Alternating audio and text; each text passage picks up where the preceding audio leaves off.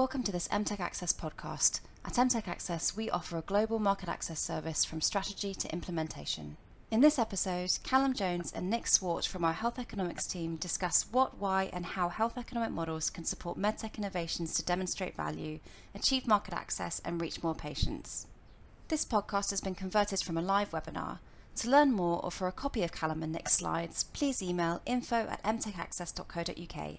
We hope you enjoy the podcast. Right, well, welcome everybody to what we hope is going to be a really interesting and informative meeting. We'll do our very best to that end, really to think about what is the offering of health economic modelling with respect specifically to what medtech innovations and developers of those innovations and devices are likely to require. And we'll look at really, ideally, the what do medtech innovations require? And how does that look? Why is that the case? And indeed, how might that be enabled through combining with health economic modelling practices and teams? To that end, I thought I'd begin just by the two speakers today introducing themselves. And I thought then my colleague Nick might be able to introduce himself first. Thanks, Callum. So yes, I'm Nick Swart. I'm a senior health economist at MTech Access. I recently joined the company, and in a previous life, I worked in academia as a health economist at University College London, working on a range of health economic subjects, mostly funded by National Institute of Health Research and other public funding entities. Brilliant, thank you, Nick. And my name is Callum Jones. I am a consultant health economist of 8 to 9 years of experience within private sector health economic consulting. And as a rule, my job entails developing health economic models, typically within Microsoft Excel, leveraging statistical packages such as R as well, to essentially develop economic submission packages that are going to enable traditional therapeutic developers, big pharma or biotech, or indeed device developers in the medtech sphere to attain or to pursue and to attain reimbursement and or procurement within regional and national settings. And to that end, Nick and I sit within a team within MTech Access of 8 health economists, a strong team of 8, which has a broad range of technical and strategic experience, and is regularly, I'm delighted in the case of, we regularly combine with our experienced and rather large market access team within MTech Access to ensure that we have that holistic innovation to launch coverage of what therapies and devices are going to require in that pursuit of reimbursement and procurement. Naturally, with health economics, we are dealing principally with the generation of new evidence, both cost and benefit orientated, statistically analyzing that information, validating it, and indeed making sure that we translate the use of those inputs into models that produce outcomes of relevance to end stage stakeholders at the national and regional level. Today in our agenda, we hope to, as you can see here, walk through a number of different items. Firstly, thinking about why and in what ways do health economics and medtech represent a plausibly natural relationship. Then we can think about what do we have and see today that actually suggests to us that medtech is going to have to be perhaps stepping up to the plate in a sense in some way in pursuit of market uptake, but also to that end, the opportunities that are actually starting to arrive for medtech companies, which is the flip side of that particular coin. And then we can think about the types of economic models which health economic teams, such as ours, for example, could actually develop for medtech to enable a robust and appropriate submission packages is submitted for these purposes. We could then think specifically about how we conceptualize economic models. What are the core tenets that we look to touch on and consider? We'll try to make that a little more real, so to speak, by thinking about illustrative examples of how we would work with a medtech partner, or how any health economic team should work with a medtech partner at the very beginning of conceptualizing that key decision problem, the value drivers, the patient pathway, and so forth. And throughout, we welcome you please to submit in writing any questions that might arise, that you might have as we pass through the webinar agenda. I think we can move now to our first slide, therefore, where we would really want to touch on what we feel is a very natural relationship, an effective relationship that can exist between health economic teams and medtech developers. Absolutely. And starting at the beginning, sort of a quick Health Economics 101. The entire aim of health economics is to facilitate decision making around whether to provide a new device or service or drug. And the reason, obviously, or choose that one particularly over, say, another alternative. And the reason, of course, is that you can't do both. We are in a scarcity situation, so you don't have a finite amount of resources, so you have to choose either doing A or B, and economics or health economics will weigh up the costs and the benefits of both of those or more products or devices and to inform that decision. Now, there are various standardized ways of doing this, various methods, which is rather nice for us since we can the problems are often quite difficult and complex. So having a methodology that is standardized cuts a lot of difficulty out of that. And it's all sort of regulator driven and regulator approved. So in the UK, we would use NICE methods guidance for designing our models. And when those things get submitted, there's a checklist, in fact a Cheers checklist it's called, rather cheerily, to make sure you've ticked all the boxes, as it were. Traditionally, health economics has been sort of moved in step with pharma, or the development of and growth of pharmaceutical companies has gone hand in hand as conversations and interactions with regulators have increased over the years. But medical devices is rather new comparatively in that, but it's a very natural fit, and many of the sort of processes and methods that have been developed originally for pharmaceutical drugs also apply for evaluating and assessing health technology and health devices. That's right. Sorry, well, yes, thank you. It's absolutely right, Nick. And part of the reason why we're enthusiastic, particularly enthusiastic to talk about this subject now with you today, is really we have a pretty fascinating development ongoing at the moment within the medtech appraisal sector, if one could refer to it as such, in that actually the evidence threshold bar, is ever rising and will continue to rise as communicated by relevant bodies. Actually, rather recently through updates that we'll touch on in a second, such that actually the similarity between the requirements of medtech developers and big pharma in bringing their assets to market for reimbursement and procurement are going to become increasingly familiar to one another. And actually, pertinently to that, we've got two examples on this screen here, which you can see. The first being a code of conduct that some of you may be aware of. It's interesting, many are not actually, and that is from the Department of Health and Social Care. This code of conduct, which was formulated a few years ago and was actually updated in January of this year, is really providing a set of core principles that are fairly overarching, and they're all about really encouraging asset developers, specifically alluded to as data-driven healthcare technologies, to really focus quite keenly on the importance of value demonstration. That is, understanding exactly for whom your asset is being developed for, not just the target customer, so to speak, but also the patients for which you're interested in alleviating an unmet burden with.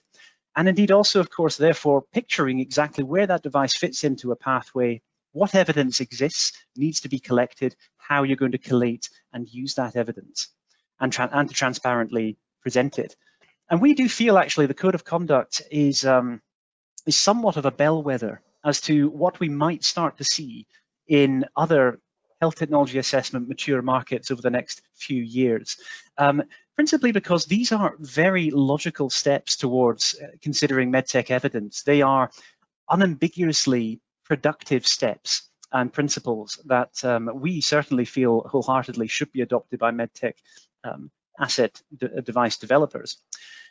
When it comes to the Medical Technologies Evaluation Program, which is run by NICE, this is an interesting case because here in the United Kingdom, we actually have a essentially a case where NICE are putting these principles laid out by the Code of Conduct into a form of practice, whereby actually there is this process, therefore, where NICE can appraise new medtech devices, their respective evidence submissions, and issue potentially useful for encouraging wider, broader, more consistent uptake for medtech assets, albeit in a non-legally binding sense. So as opposed to the single for single TAs in the United Kingdom, where actually there is somewhat of a pseudo regulation that ensures that actually recommendations are implemented.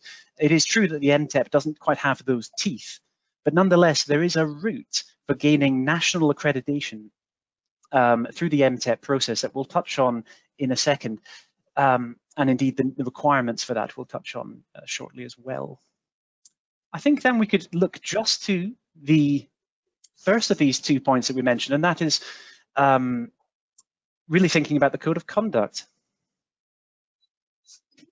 Well, the Code of Conduct, as it starts off, says really you need to start at the beginning, as I said earlier. You need to start with the decision.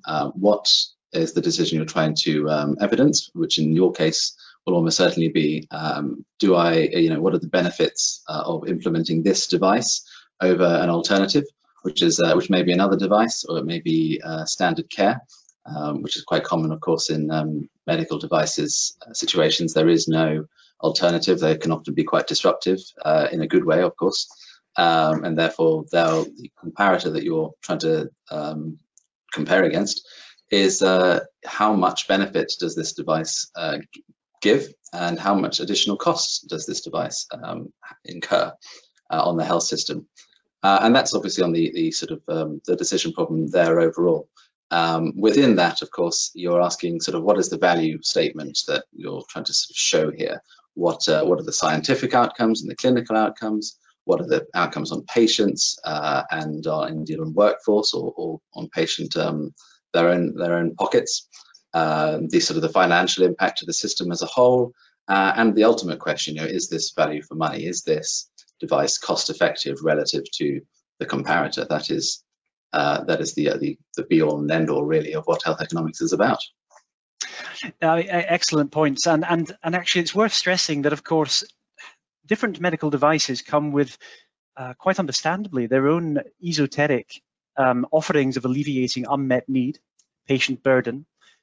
And given the indication, the disease context into which they fit, naturally, therefore, the value drivers specific to each individual device will differ. You see across various different devices a highly heterogeneous spread of different value claims that they will then, in best practice, go on to seek to demonstrate through economic modeling. But indeed, in some cases, of course, it might be the case that the value associated with a new device is going to be principally financially orientated. It's about shortening a pathway, perhaps, to reach ultimately treating and alleviating the pain, perhaps, that's experienced by a patient. It may also be quite clear that it's going to reduce a number of adverse events, heart attacks or migraines and so forth. And we might want to capture that in some way. And perhaps, as Nick alluded to there, value for money, combine that into some kind of ratio of value, thinking about how much extra financial output are you going to have to put out for an additional unit of benefit that could be attained with this device, all from the perspective, of course, of a decision maker within a national or regional position. And to that point, whilst the Code of Conduct is adamant of the importance of medtech assets being quite clear on the importance of defining that decision problem, really nailing that down, really trying to understand what benefit in value terms this asset, this new device, can offer relative to its closest comparators. Once you've done that, it's then important to, in a formal, structured, and in a transparent manner, to create evidence that is touching on those relevant parts, of course, clinical, social, economic, behavioral, holistic, societal, and so forth. It's about then translating that into a series of structured iterative processes within a model that allow people to explore and characterize and test the inherent uncertainty of your assumptions, your sources, your references, of costs and benefits, and to really credibly appraise, therefore, your core base case assumptions and outputs, and to test, of course, around the parameters, the margins for error around those base case assumptions and outputs, just how credible your story is. These models, and what the Code of Conduct is alluding to inherently, these models are therefore all about making sure that you can have a clinically and economically robust argument for your new asset that reflects that appropriate decision problem value drivers that we've articulated previously. And the degree or the type of arguments you're going to be making, just to these two bullets you've got on the right-hand side there, or two of these, will differ probably to the type of stakeholder that an asset developer is going to be, a device developer is going to be approaching. At the national level, certainly in the UK, but this would probably apply elsewhere as well, particularly as time goes by, we're probably looking at a cost and health benefit consideration, the consideration of both, not necessarily in value terms, perhaps in separate domains, cost and benefits, but certainly some consideration of both. At the regional level, you're typically looking at some form of demonstration of budgetary impact. For example, you introduce a new device into a portfolio of devices or portfolio of care assets, treatments that a budget holder is responsible for, and you assess, really, if you introduce this new device into there, how does that change the overall budgetary picture for that budget holder?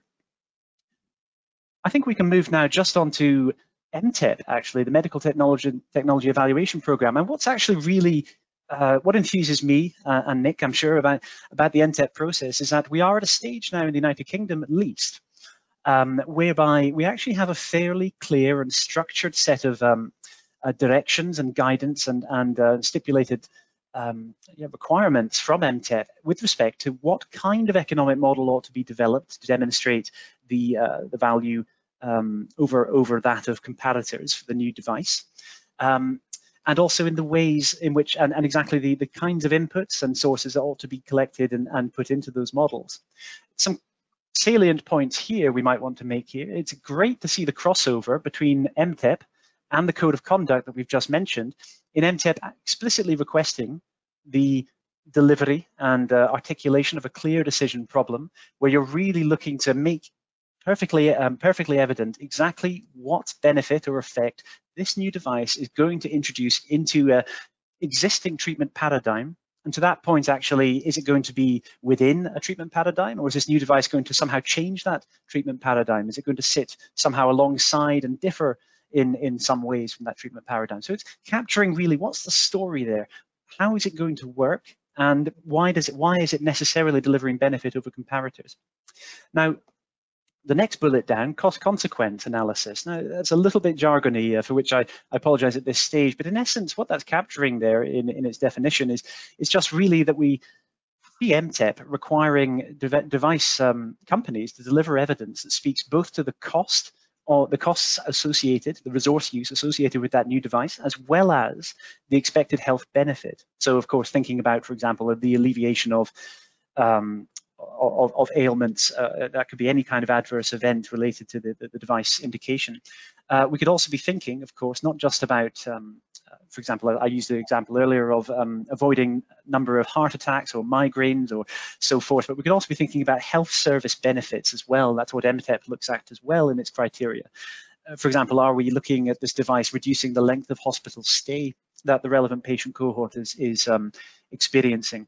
Indeed, subsequently, the number of hospitalizations, and indeed also what's the burden, perhaps of the alleviation of burden that we might see in the inpatient, or certainly the outpatient, or indeed the primary care consultation context.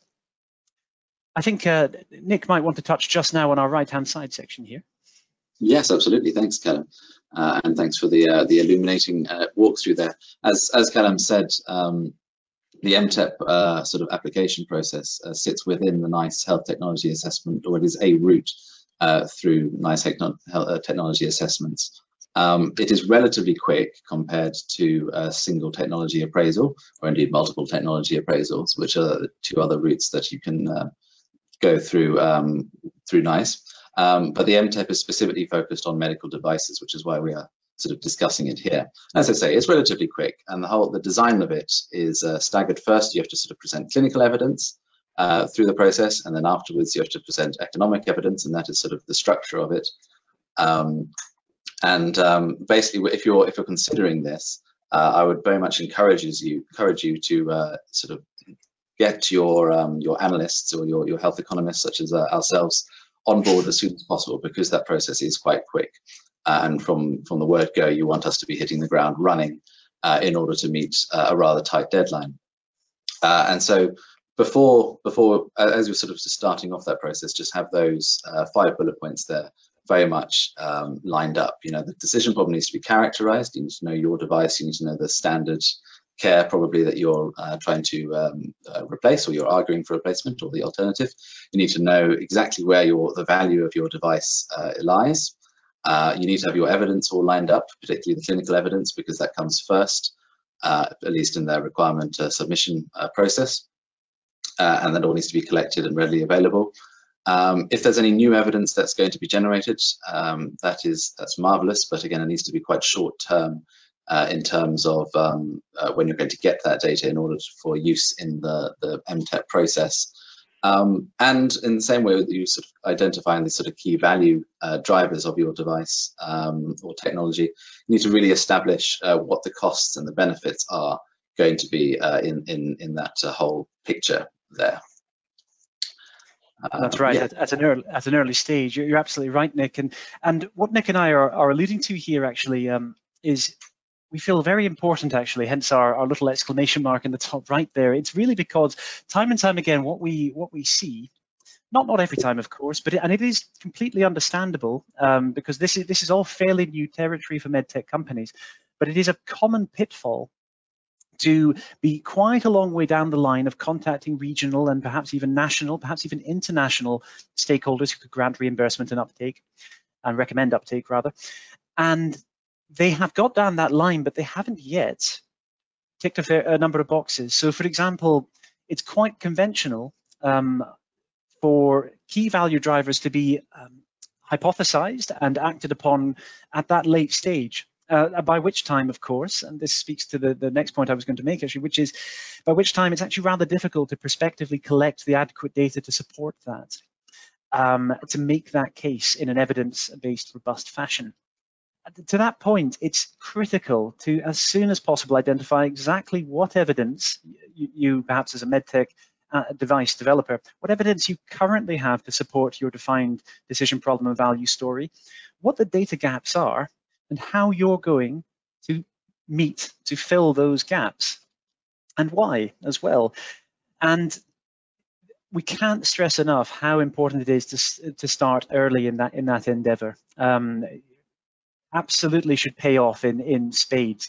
The trouble is, for example, with the MTEP project process, if you enter that process and you haven't quite sorted those things out, and also perhaps you're not quite, you don't have much of a preliminary idea of what your likely cost impact or your comparative benefit is, your profile in that respect, you might already be in a position which one cannot back out of being assessed, and a recommendation which may not be favorable being cast on the basis of an evidence submission which has inadequate evidence and is actually producing or providing a cost or benefit claim, which ultimately in itself is not, doesn't put the company in a very good light. To be clear, getting one's ducks in a row, getting them in order at an early stage with respect to these matters is imperative. And I suppose that's actually the main thing actually in this whole webinar I'd like to emphasize, but I won't dwell further. I think that's surely clear enough now. What we'd also want to touch on, of course, with MTEP is what comes out of it. What does it really matter? And the thing with MTEP is, as I did touch on the fact, of course, relative to a single technology appraisal, these are not legally binding recommendations. It's not the case that if a medtech device is granted a recommendation for use, that subsequently trusts and hospitals across a given country are now mandated to some degree, unless without great reason, to reimburse and procure and provide those assets. And I say that because that is essentially what is the case in a single technology appraisal situation. Single technology appraisal situations came about really to reduce essentially unevenness in postcode prescribing, or indeed postcode prescribing. But there is no such infrastructure or teeth yet to the MTEP recommendation package. That may come, of course, but not yet. And I just wanted to touch on this table here. You can see that there are, of course, 3 nuanced forms of recommended for use, one in which your case for adoption is fully supported. And there are instances, absolutely, not unusually, of medtech devices that, for example, are currently being represented and sold in a few hospitals within a given market, and 6 months to 12 months later are actually in 2, 3, 4 times that number. So the power of an MTEP NICE recommendation for use can be quite potent. There is also the case for partial support for this, where we're looking at recommendation for use in specific circumstances, or indeed more of a contingent recommendation, where it's for use in specific circumstances, or actually where further evidence might be required to unlock perhaps further specific circumstance opening. It's also worth noting, just before I pass to Nick again, that it is the case. If you go into MTEP, the process, there is the risk of recommendation that highlights that this is a non-recommended for adoption MTEC asset. And that must be borne in mind before essentially taking what is a risk-benefit assessment when going into the MTEP process. That does require, as we said already, ample preparation and determined consideration as to the pros and cons of entering that process. Nick. Thanks, Callum. Now, not to sort of emphasize too much the sort of the scary side of the MTEP, but just the point being that the MTEP is quite stringent in its requirements, and one of those is you have to demonstrate that your device, or your the effect of your device overall, it would be cost neutral or indeed cost saving to the system that you're trying to implement it in. And as Callum said, while the MTEP might not have the same mandate that single technology appraisal does, you would still come out at the end of it with a recommendation for use by NICE, which goes a long way. And it's something that's a feather in your cap, if you will. You know, when it comes to sort of trying to pitch your device to decision makers, it is certainly something that would hold quite a lot of weight. So yes, on top of the need to demonstrate cost neutrality or indeed cost savings, you also need to demonstrate at least equivalent clinical benefit, or indeed greater clinical social care benefit to get it through the submission process and to get that recommendation for approval. Brilliant, brilliant. Thank you, Nick. And I think, so we've covered, of course, some of the underlying context as to what health economists do on a day-to-day basis, and what medtech device developers are increasingly being encouraged, or indeed in some cases, of course, required to develop in terms of evidence packages for submission. Code of conduct being somewhat the carrot, and there's a little bit of stick and carrot within the MTEP process.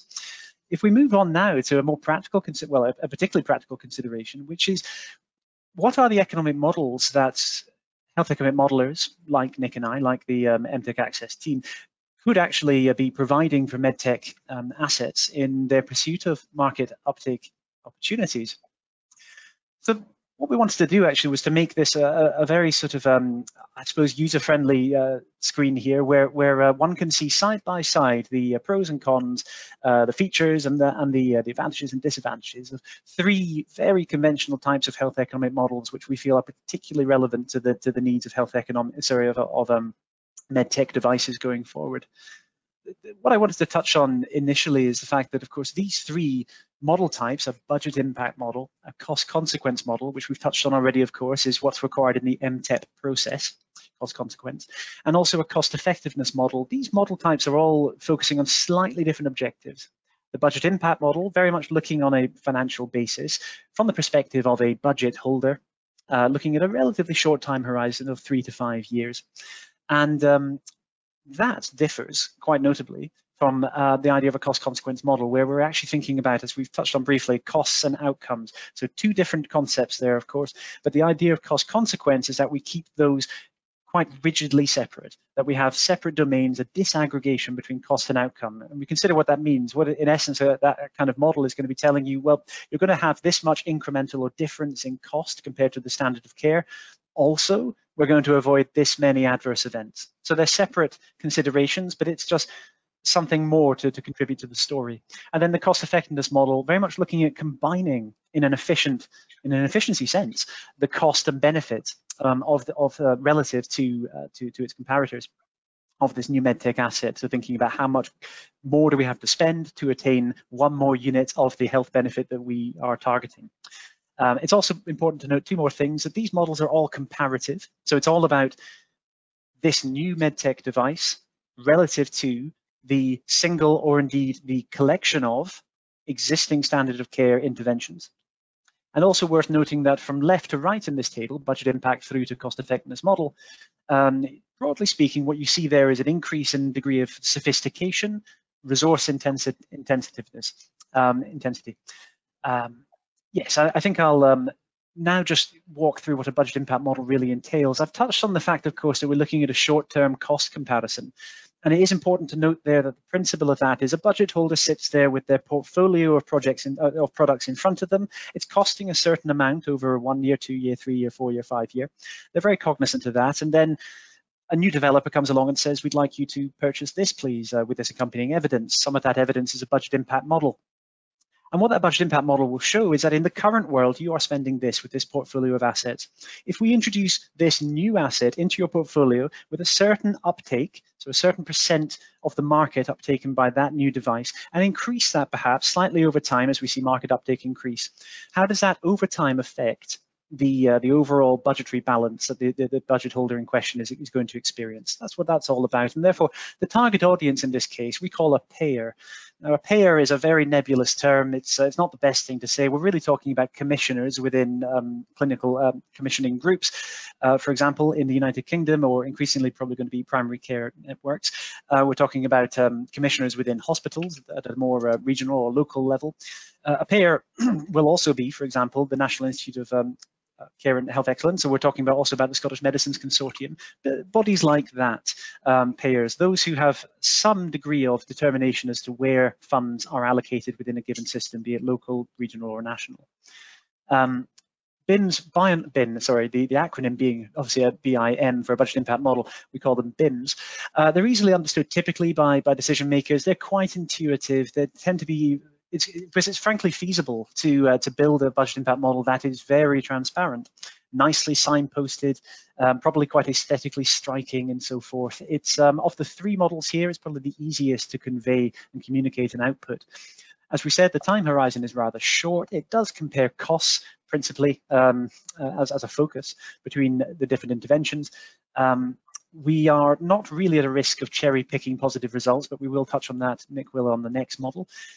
Typically, it is acceptable to populate a budget impact model, typically, but not always, with a form of evidence that or evidence gathering that is called a targeted literature review. Targeted in that it's not systematic, it's not considering all by a certain set of inclusion and exclusion criteria available papers out there, peer-reviewed published papers that could inform our assumptions, our costs, our benefits, and so forth.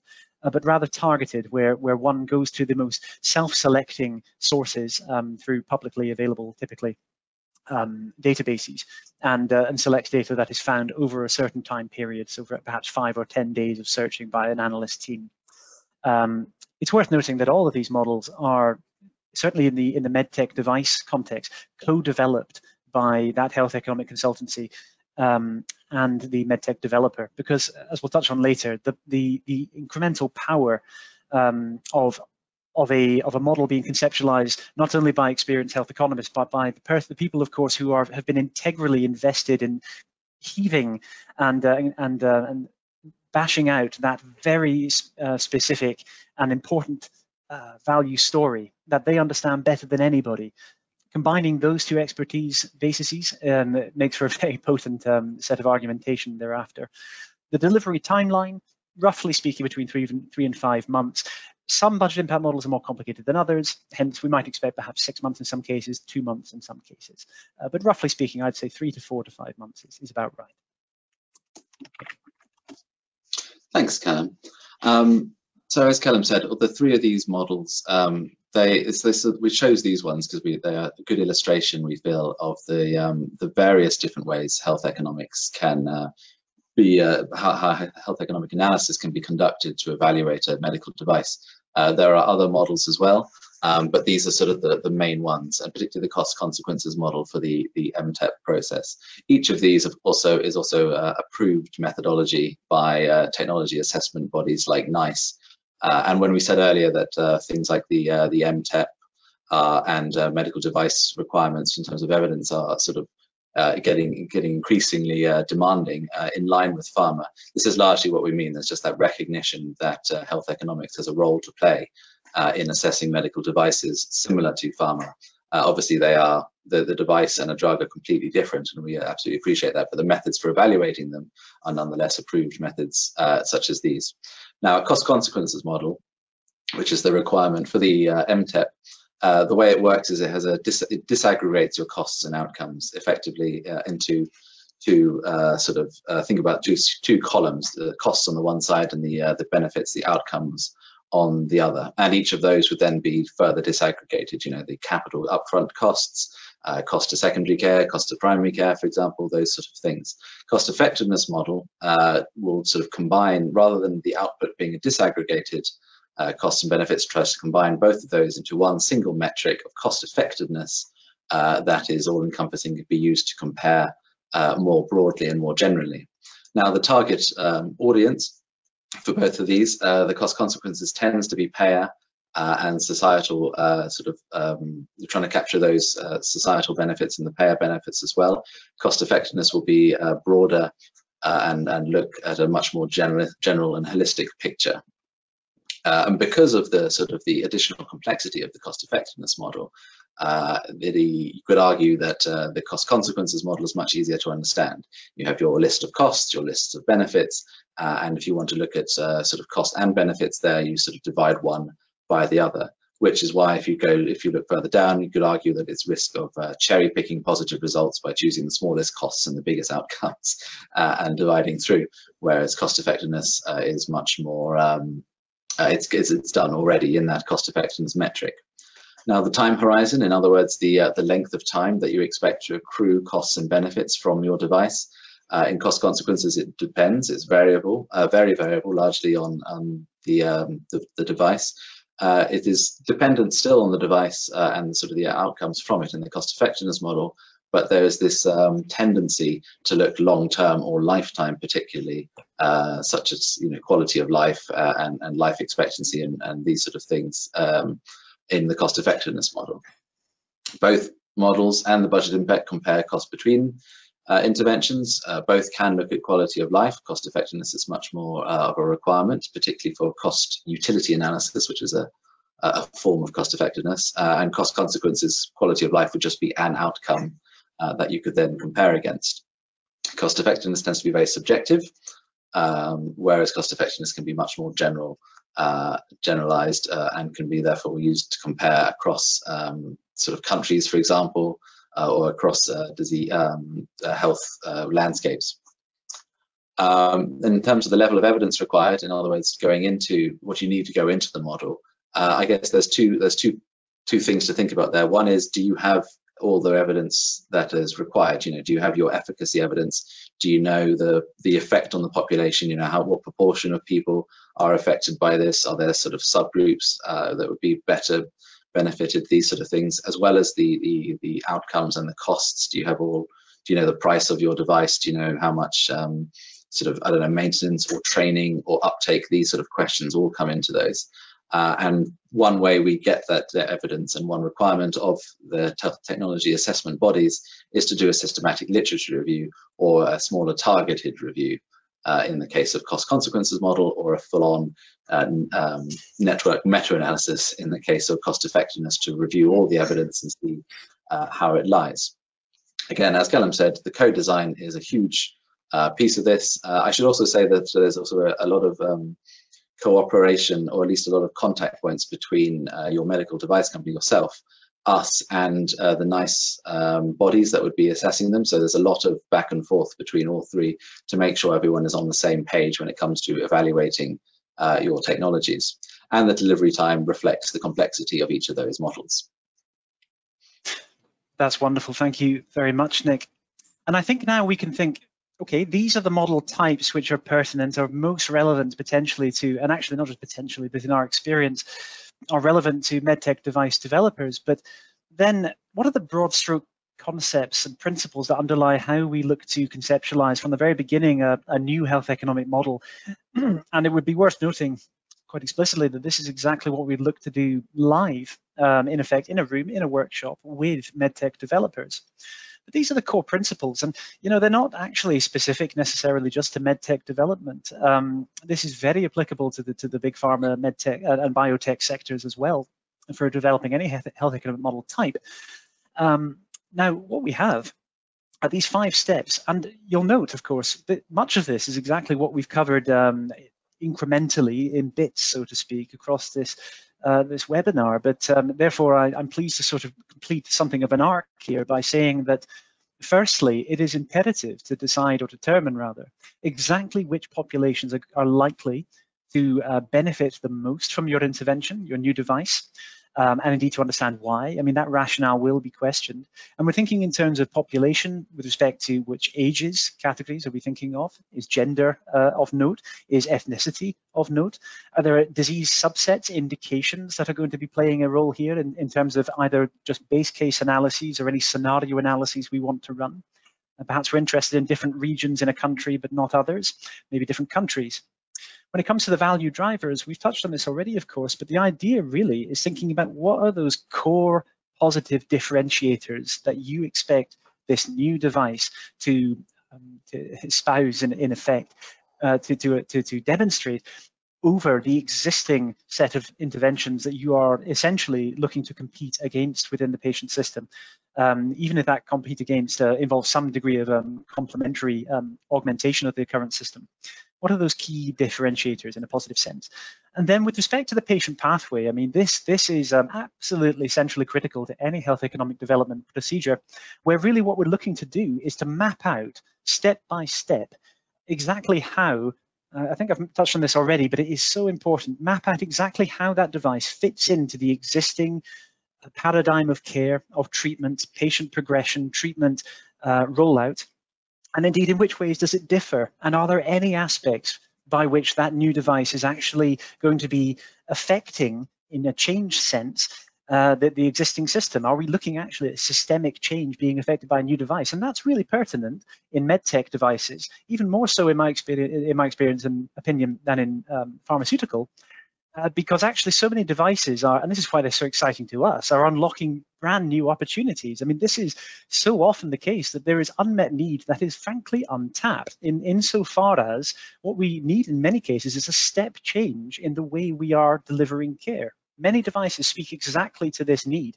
And therefore, defining acutely this patient pathway, this treatment pathway, is integral to this conceptualization process. It involves a lot of drawing on whiteboards where we consensually agree between the medtech developer team and the health economists. Yes, this line goes to this health stage. We then move here. We then have clinicians who intervene at this stage. Maybe a subset of patients will go here. If you see what I mean, it's a bit like a decision tree, only in many cases a little more complex than that. But it's trying to map out where people go step by step. And then lastly, once we've got that drawn out skeleton of step-by-step patient progression, we then want to identify what are the costs, the savings, and the health benefits which we're likely to, in reality, experience and witness through the rollout and uptake of this new intervention, and exactly where will they be accrued or accredited to that patient pathway. And indeed, actually, some assumptions at this stage as to for whom they may be accrued and accredited. That speaks back to our characterizing of the population, of course. And maybe there's a time aspect on that. Maybe we have initially, in the short term, quite a few costs and benefits would be accrued, but then we need some clinically validated rules which state that actually later those health benefits and those cost benefits will not be relevant. Now, this is all to do, of course, with this is all early stage conceptualization between the developer and a health economics team. The ideal thing thereafter would be to validate, of course, the assumptions and questions that come out of this process. This process, incidentally, typically being undertaken in a workshop of 2 to 3 hours, something like that, where we can sit down together and really bash it out in a structured fashion. And we'd look to validate the outcomes of that workshop with some clinical experts in the field who are able to, of course, take a balanced, objective view as to whether this would actually pass muster when it's submitted to the target stakeholder in question, for example, for NICE in the UK. I wonder, sorry, I might pause and see whether my colleague Nick would like to add anything to what I just said. No, I think you covered it very well there, Callum. And I think since we are a bit pushed for time, we should roll on to the next slides. Of course, thank you, Nick. So here we have an example of what you can expect, or the sort of the approach we take when working with you through your situation, through your device, through your expectations of it, and then the sort of data we would need for the model. So on the left side, on the left column here, you see the various items we need, and this is sort of a very standardized thing, the PICO as it's called, PICO, Population Intervention Comparatives and Outcomes, and then an additional 5 items that we would need for the health economics.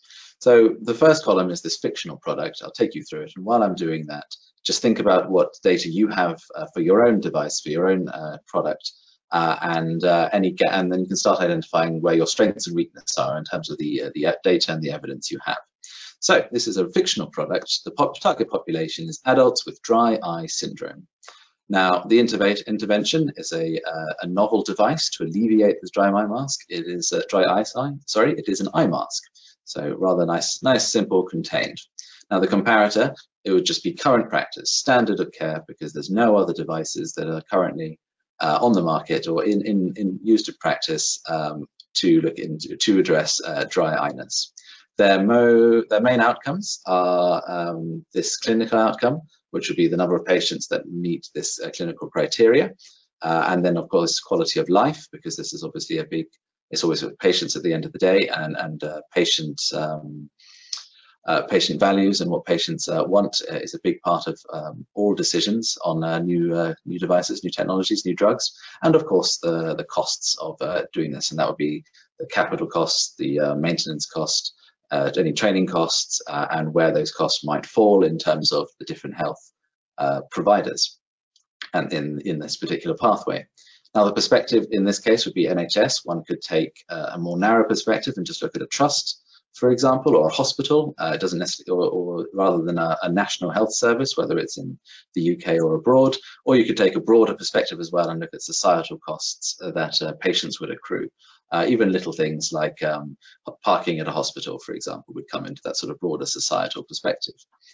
Now the evaluation method for this was identified as a cost effectiveness analysis, because they want to look at quality adjusted life years, so cost utility analysis particularly. This is a metric that's very common in health economics to measure quality of life in a robust way that lets you compare across disease populations and devices, but we don't need to go into the details of that here.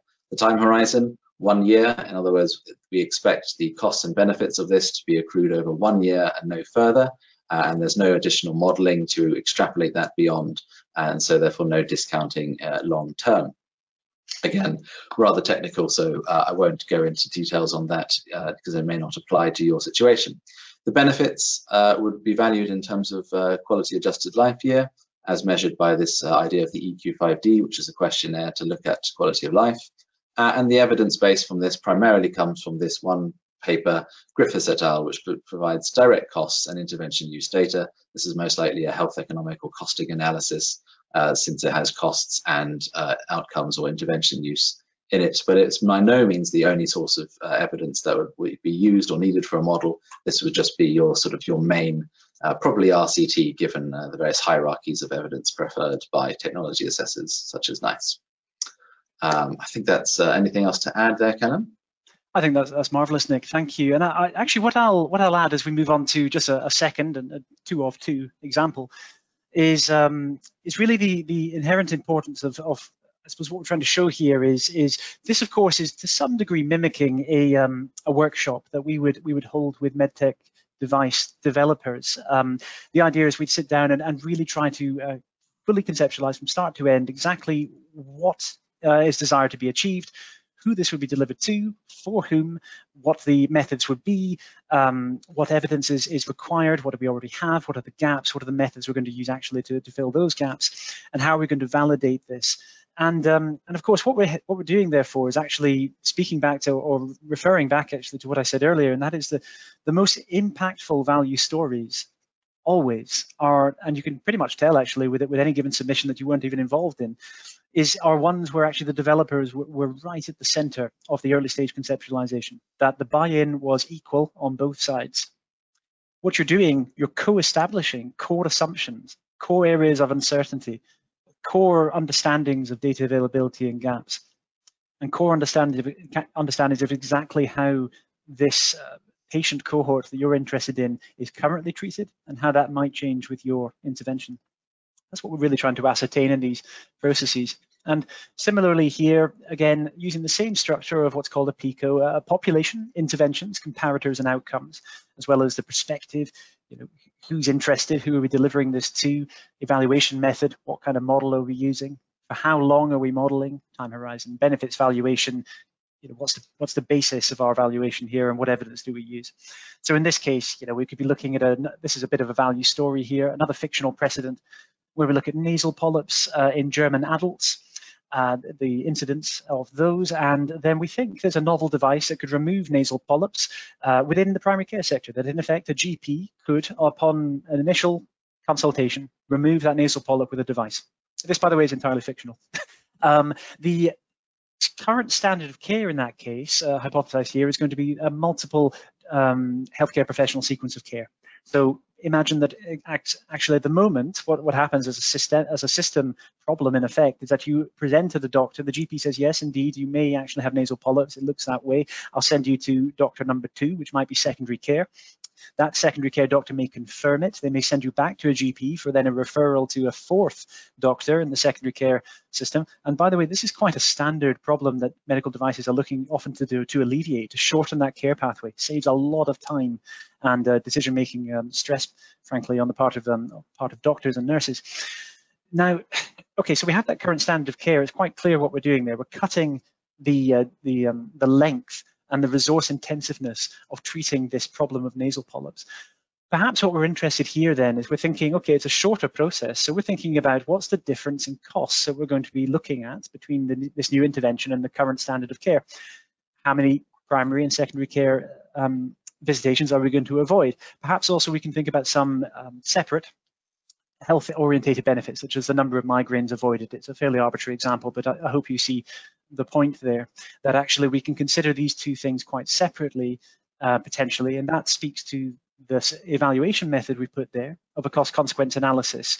In this case, in this German case, with the perspective being the German national insurance provider, a cost-consequence analysis could look to compare these costs and to quantify entirely separately in different domains, just like as we would prepare in the MTEP process, the Medical Technology Evaluation Program in the UK, to prepare those costs and those benefits, in this case, comparative costs and the number of HCP visits avoided, the number of migraines avoided, consider them separately, present primarily the cost difference, but also supplant the value story and arguments with these fantastic resource alleviating benefit to the system and to the patient. It's plausible in this case, if you have nasal polyps, that we're thinking that people with nasal polyps perhaps have nasal polyps or a risk factor that's likely to encourage nasal polyps reoccurring all their life. Therefore, it's plausible for this model to consider a lifetime horizon. That's because we think that the costs and the benefits associated with this new device are going to be plausibly relevant for that entire lifetime. That's how long you want that horizon to last. Really, whatever captures the totality of the effect. Now, if we start patients at age 30, which I'm just trying to, I suppose, give an example of why you might start at a certain age. You might justify starting at a certain age like 30 because actually this is where the incidence becomes particularly notable in nasal polyp development and prevalence starts to become established in a very real sense. And because we've got a lifetime horizon there, we might actually assume that people don't age beyond 100 years. That's a very conventional assumption again as well within health economic modeling. In this case, I think of principal value here would be demonstrating or sourcing event risk ratios. Some may be familiar with hazard ratios, odds ratios, essentially just quantifications of the expected probability of experiencing a given health benefit, a health effect or problem, adverse event such as migraines, or the probability of successively visiting sequential hospital visits or doctor visits. So what's the likelihood of you going to a primary care doctor and then also getting to a secondary care doctor and then a third and then a fourth, i.e. completing the pathway. So we'd be looking at a number of different risk rates to account for how to characterize real world progression down these two different care standards. And in the evidence base, almost certainly for consequence analysis of this sort, it would be probably reasonable to be looking at some form of structured, targeted review of peer-reviewed published literature to gather our transition probabilities, the rate at which patients move between doctor to doctor in this case, and so forth, and also gathering our costs and our benefits, the risk of migraine and so forth, from the target market of interest, in this case, Germany. So essentially, as we conclude here, what we're trying to show, therefore, is that precedent, although hard to sometimes identify, use, and attain within medical devices, is, wherever you can find it, absolutely pivotal to that early stage conceptualization of your device's value. What has come before? What were the critiques that perhaps have been issued by credible bodies in the past? What were the benefits or advantages that people espoused of those analyses in the past?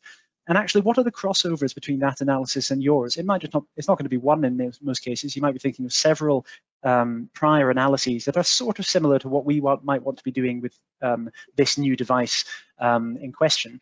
And we need to think, what can we take in terms of the best parts there? What do we want to avoid in terms of pitfalls? And in what ways is this completely novel? And are we going to have to seek additional input, perhaps from clinical workshop boards and alternative thinking as well? So yes, I just wanted to end on that general principle of using precedent to also inform how you proceed. I think we just moved now to our questions page, Nick.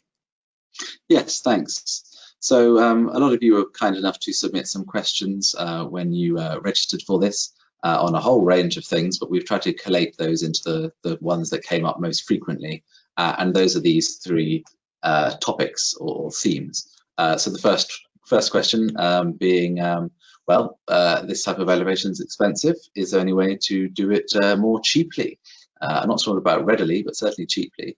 So as we said earlier, so it depends what, if you're going through the regulatory process, then the MTEP in the UK, for example, is less resource intensive and quicker than the single technology appraisal, so therefore the cost of that will likely be cheaper.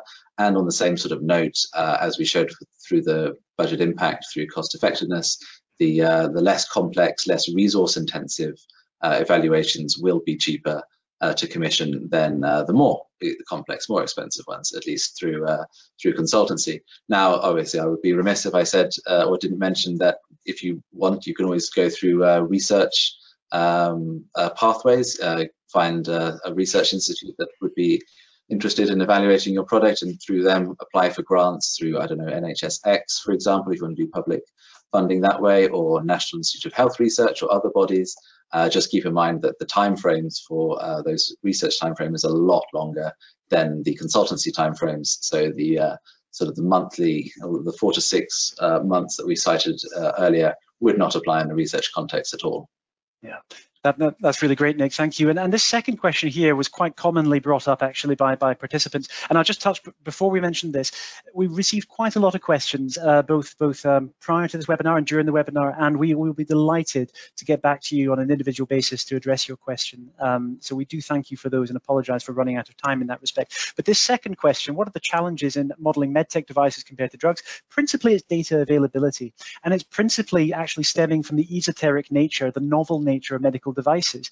It is often the case that there is a real paucity, an absence of prior analyses that could be leveraged effectively, usefully for these analyses, and therefore actually data that's already been established in systematic or targeted reviews and published in national appraisal body websites isn't actually that readily prevalent, whereas for traditional pharmaceuticals it somewhat more is. This is also a challenge compounded by the fact that actually medtech devices, by their nature, and it's entirely understandable, being smaller bodies than pharmaceutical bodies, don't always have the finances and the expertise in-house to design and run essentially adequate randomized control trials that could attain that data as well. So I think drawing out a totally novel pathway for an esoteric medtech device and adequately populating that with data, that's a little tougher in medtech than in pharmaceuticals, but eminently feasible nonetheless. Lastly, there were a few questions to this end. How do we find a friendly health economist who would like some advice or input into study design? I'm sure you won't mind me saying that we'd be delighted to be that friendly health economist. Indeed, if you'd like to explore absolutely any support that we can give for your innovation, please do let us know. We can offer no obligation free consultation meetings at your request. Please just drop us an email to that email address. Similarly, anything that we covered today that's crossed your mind and any questions, please don't hesitate to ask. And with the LinkedIn page there, that has details of all our previous webinars. And we're short of time, so I'll close and thank you so much for attending today. And we're very grateful indeed. Thank you. Thank you for listening to this podcast. Please do subscribe for future episodes. If you'd like to find out more about our approach to health economic modelling or how we can support your market access journey, please email info@mtechaccess.co.uk.